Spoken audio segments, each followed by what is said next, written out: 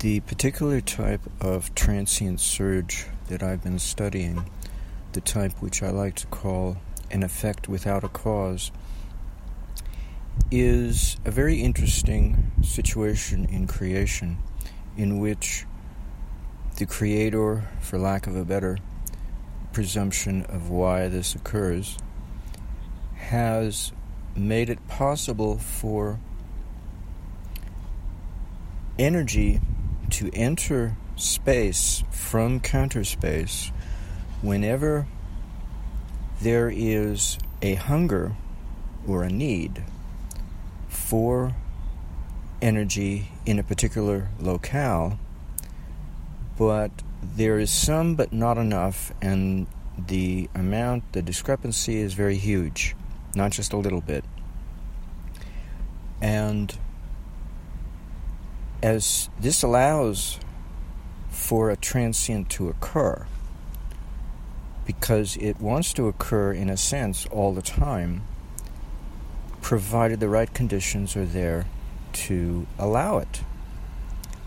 And when you've got a free energy circuit that is designed to carry, let's say, 100,000 watt load, yet it supplies only a microvolt, a millionth part of a volt, that's a discrepancy of 100 million to 1 as to how much energy is being supplied and how much load is imposing itself upon the circuit to demand something greater by a factor of 100 million. And when Paul Babcock, in his presentation, one of his presentations, cites a court case in which Tesla presented evidence for his he presented disclosure for his magnifying transmitter, in which the output was 10 million times greater than the input. This is within the ballpark of where I'm accustomed to target my circuits, because EVs of today require about 100,000 watts of power, and yet the amount of power I supply to the circuit is in the realm of nanowatts or picowatts, which is far greater increase than what Tesla was talking about. But that's, I deal with theory. I don't deal with the practical world so much. But it's similarly extreme. It's accentuated to the extreme difference between demand and supply. And when you've got that kind of difference, as opposed to 0, as opposed to 10 times or 100 times, you've got a provocation that you wouldn't have otherwise. If it was 100 or 10 times difference, or if it was 0 difference, there'd be no provocation. There'd be no demand to make up the difference from the side of the ether, namely counter space, to the side of space that we know of as a physical medium for physical manifestation of matter and energy. And with the prompting of the kind of characteristics I've just described, it appears to me the Creator has created the anomaly we call a transient surge to make it possible to supply physical space with a certain amount of voltage surge coming from the ether, from counter space, but no more than a transient of a surge. Not a continuous surge, but a transient surge. We choose the word very correctly, the word transient, because it's very short-lived. It's very extreme. It doesn't have a whole lot of power to it, but under conventional circuits, but that's because conventional circuits are not designed to capture it and foster its development into something greater. So consequently, they suppress it, or they ignore it, or one or the other. And by suppression, I mean the conditions for its arisal is not encouraged. It's discouraged. But if it's ignored, then it might occur, but it's not taken advantage of. And so the mechanism is quite simple. It's easy to see the logic here because the voltage that comes in from the ether to the physical provides a negative feedback in which all of a sudden now the difference between the demand and the supply is not so great anymore because of that humongous voltage surge. And so it cuts itself off. No sooner than it started, it stops. And thus prevents a spontaneous, endless stream of voltage and thus of power, if held over a long enough period of time, resulting in a stream of power. But only instead only a momentary voltage surge amounting to very little power, but a humongous amount of voltage, which shows it could have been worse if it had been allowed to continue. But it doesn't. A mere teeny-weeny fraction of a second, amounting to very little power, but enough voltage to show that how dangerous it would have been had Mother Nature not curtailed it abruptly from any lasting duration of any with any dangerous consequences thereof. So it's a gift, but it's a regulated gift. And this is something that Paul Babcock has mentioned, that if you figure out how to get around Mother Nature's regulators, he calls them governors. It's a governed response in which it's allowed to happen under certain circumstances, but it's governed not to get into the excessive realm due to negative feedback, such that the very voltage that comes in results in the suppression of any further voltage from coming in. But if you figured out how to get around that, then you can have all the energy you want. And it's high-end, I would say it's sophisticated learning, because it requires intelligence to figure out how to work with it instead of against it or ignore it. It's not a simple flashlight circuit situation. And through trial and error, I managed to develop the skill to some degree, enough to be able to categorize over unity in general into 3 different categories, and this is one of them, and be able to simulate it under different simulators, provided the simulator is realistic, if it's, or even idealistic, but it complete in its appraisal of electrodynamic theory and doesn't leave anything out. For instance, it doesn't leave out spark gaps. There is what's it called? Everycircuit.com, I think it's called. They include switches, but there are no transients when you flip the switch, because there's also no spark gap in that simulator that's provided for the user. Because if they did, then they'd have to script surges, negative resistant or negative impedance, if you prefer, surges into their switches to make them realistic, and they don't.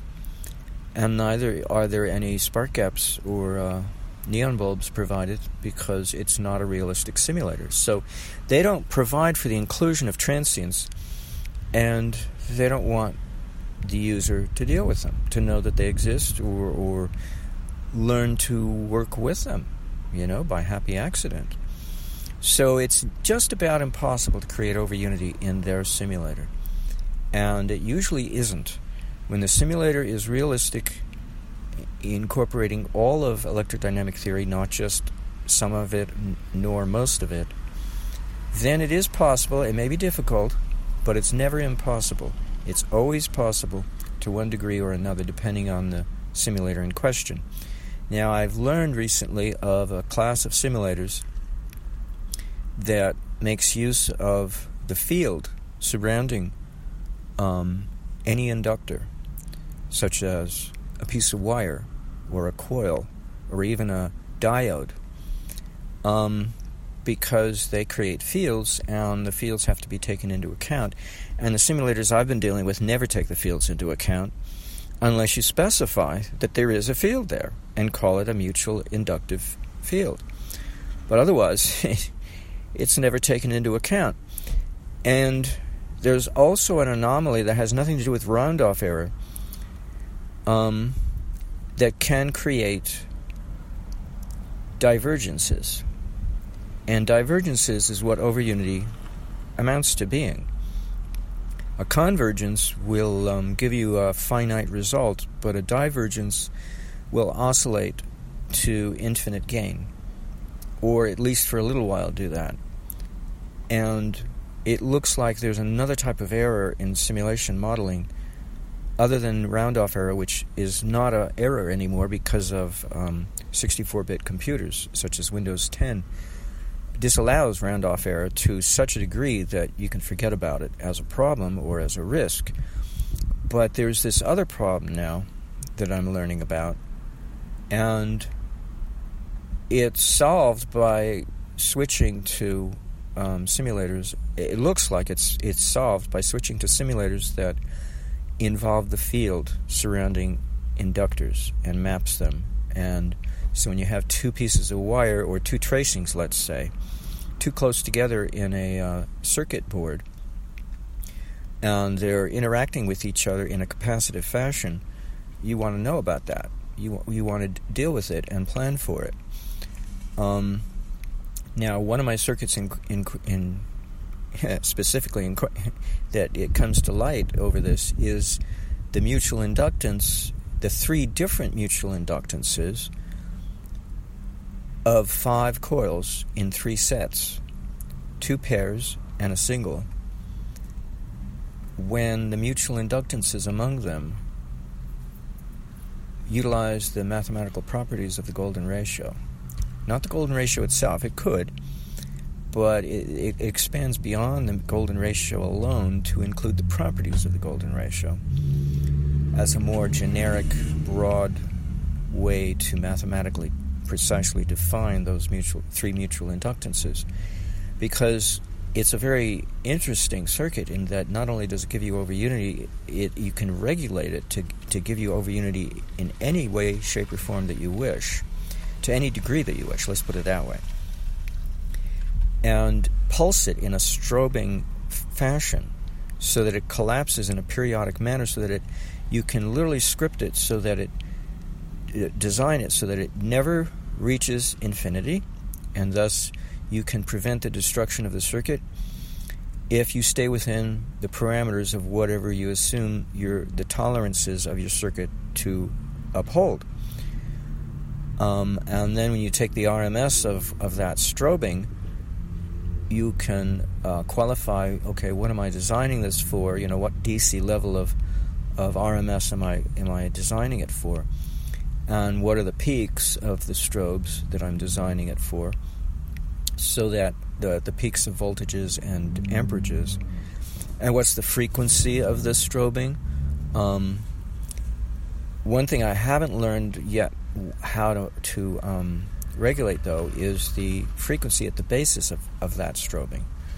So the sine wave generator feeding the circuit might be 30,000 cycles per second at a microvolt of input, but the parasitic frequency that's driving the thing is I can't call it anymore a triangle wave like I used to. I have to call it a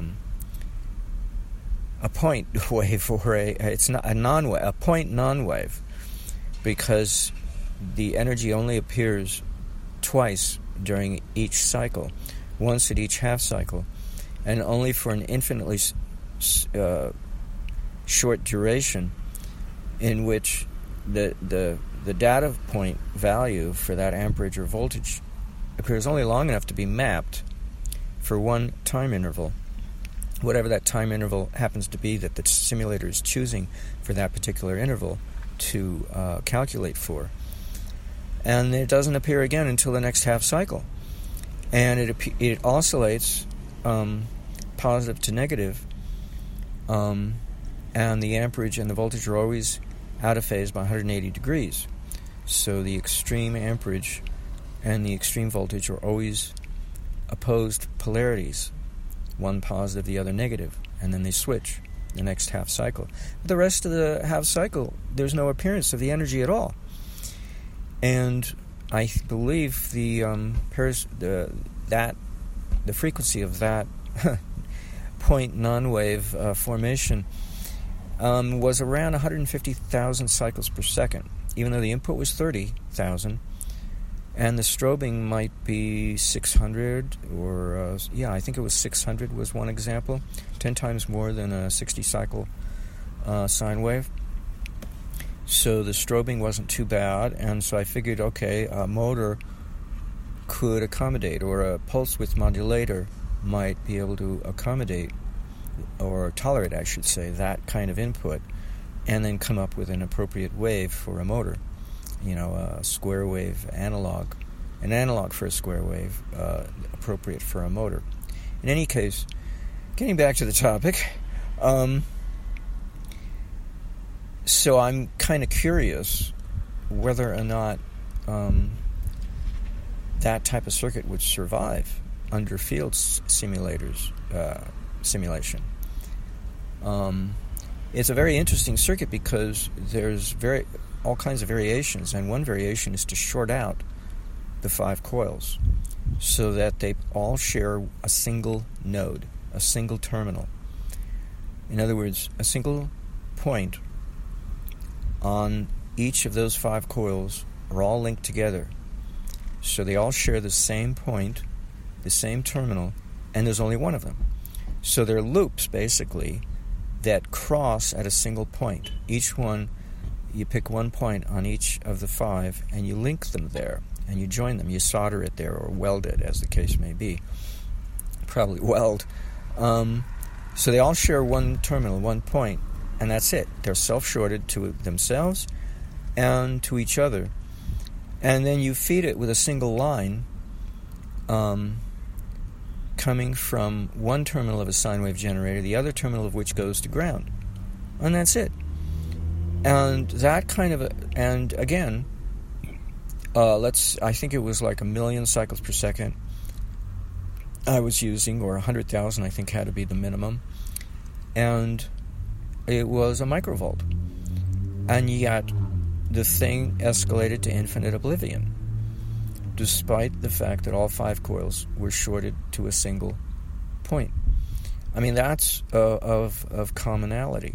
I mean, that's, an uncanny.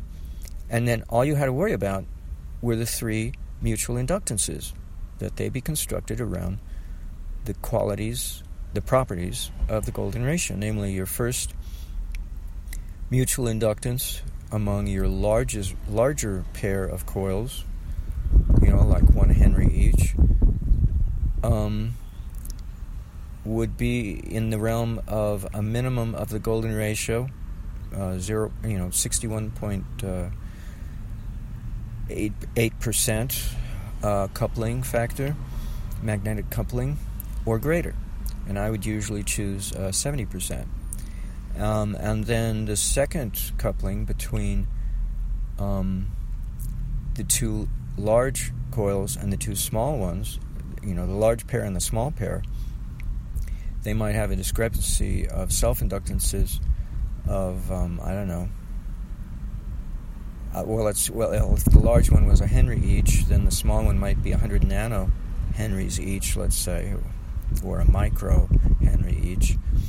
And then the the mutual inductance of between those small pair of coils, the 100 nanohenries, would be in the vicinity would be derived from the first mutual inductance by mathematical precision.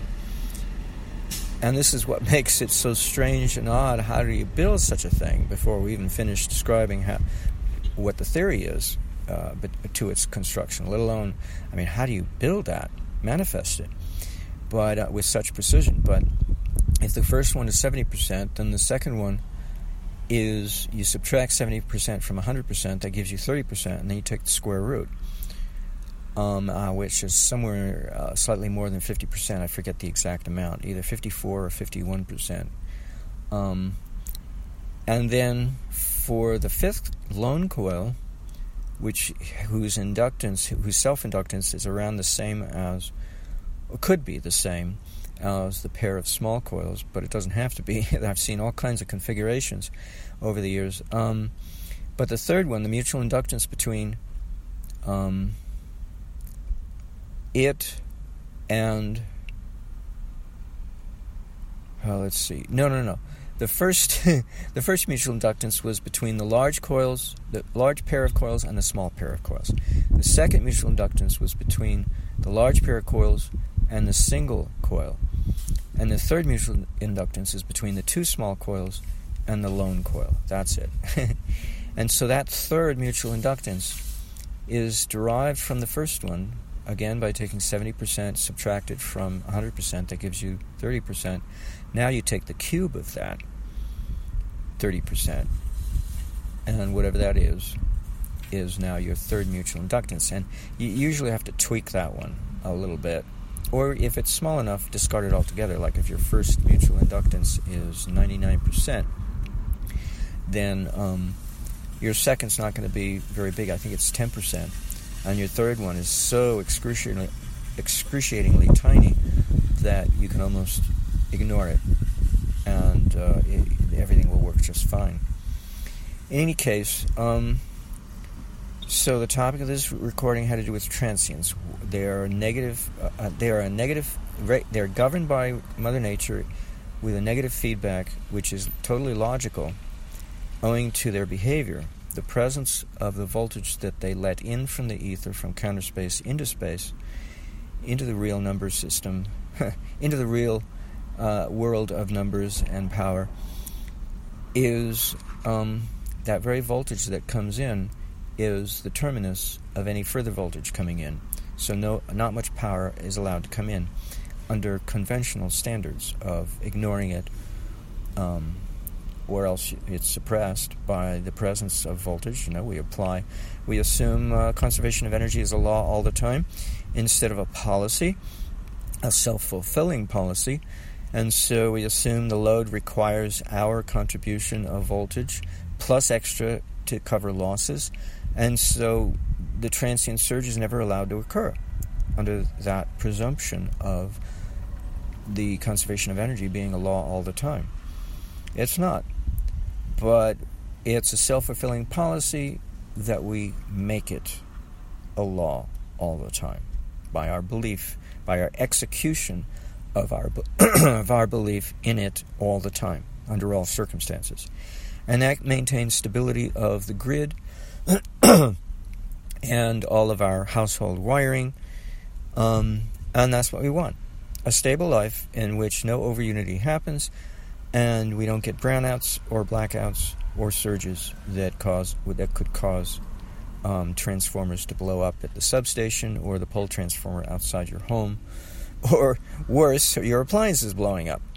But in any case, well, that's usually prevented because the house wiring's isolated from the grid, usually, because the neutral of the grid and the neutral of the house wiring are not connected together with a jumper cable. But they are increasingly so, according to Eric Dollard. Anyway, I wanted to give you an overview of the logic here.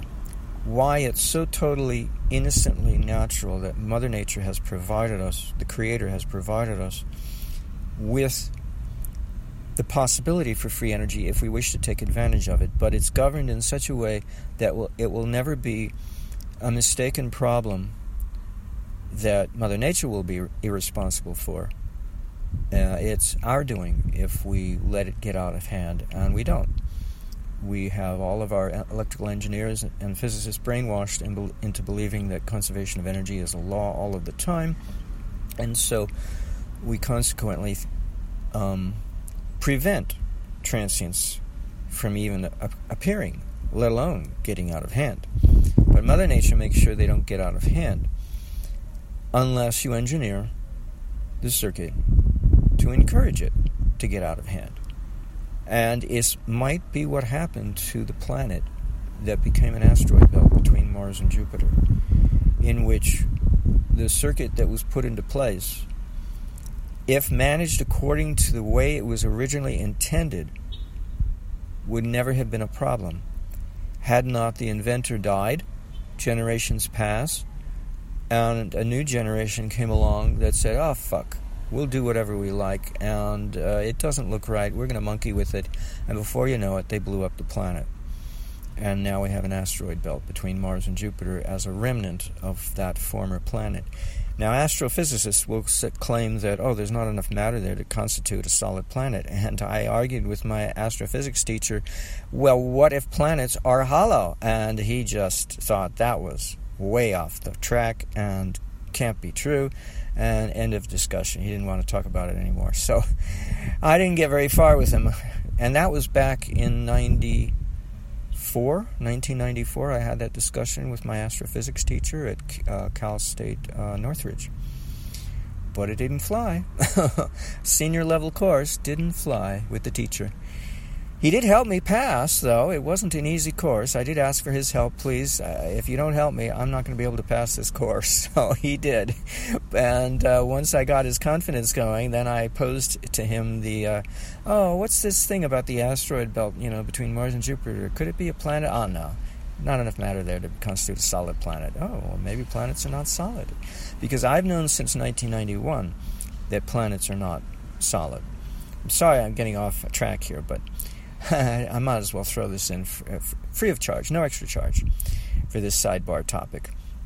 I knew since 1991 because I realized that the arch that Bunks, if I can say his name right, Buckminster Fuller kept talking about, he kept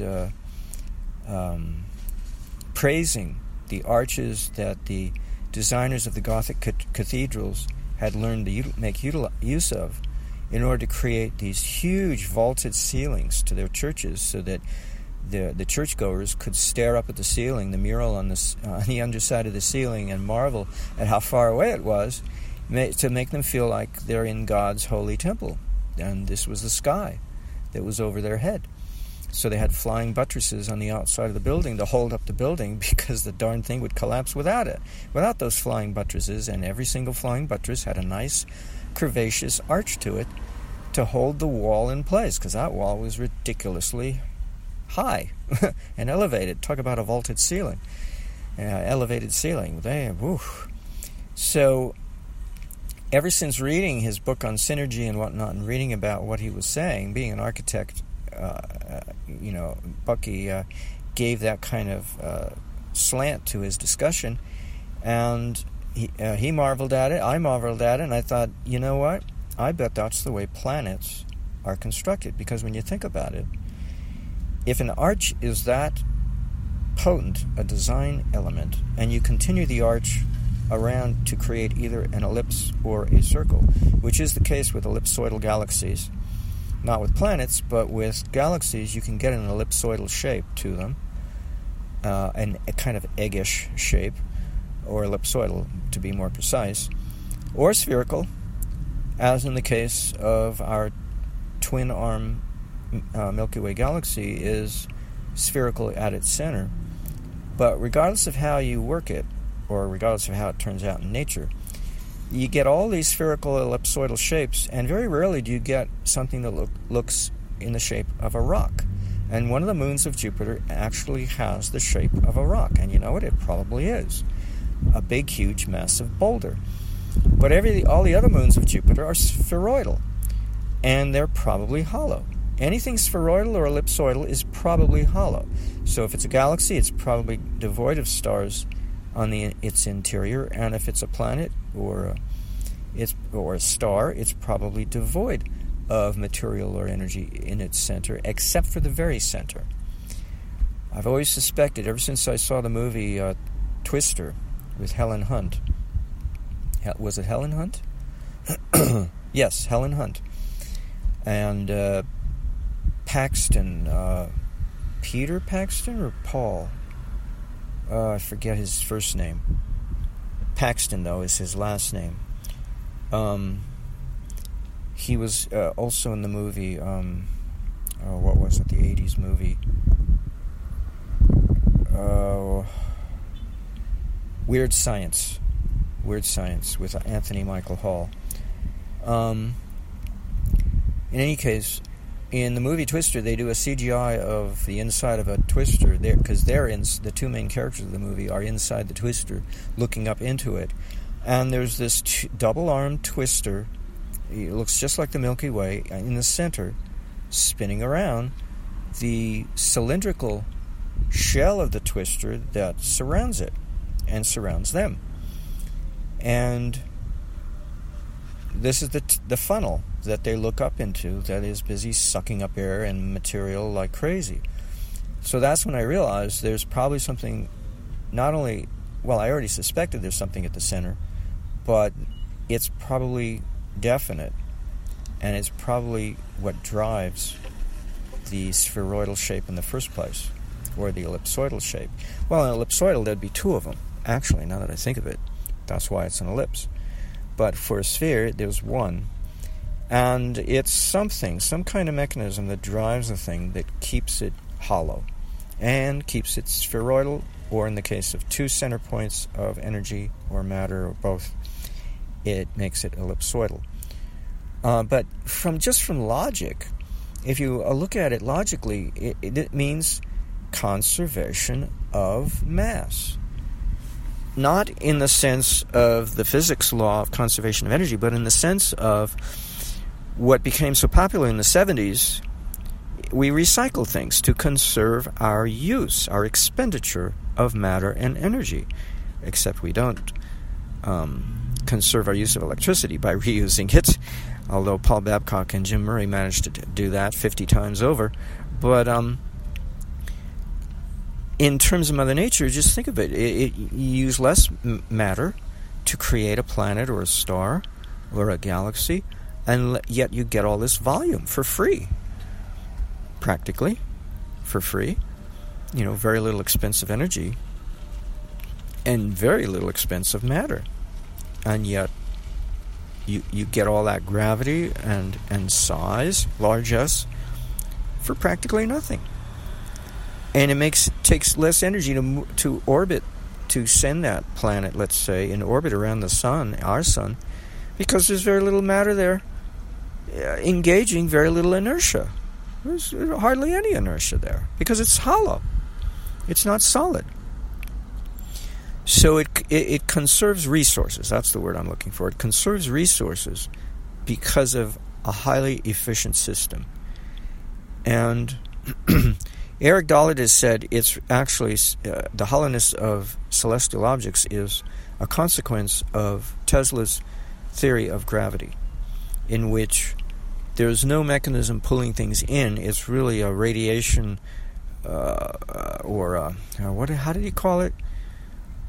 Yes, a radiation of subatomic particles bombarding all the celestial objects from all directions. But when you get two of them and you analyze the space between them, they create a shadow between each other of a diminishment of these subatomic particles that don't manage to get through the celestial object but are absorbed by it, and it creates a one-sided pressure to push them together, is what it amounts to. And it's not a bad theory for how gravity erupts, but he said the planets have to be hollow to make that possible. I was never quite sure why he made that statement, but I guess because if the planets were solid, they wouldn't budge. There'd be no gravity based on that theory. There wouldn't be enough force to push them together because their inertia would be too great. That's probably why.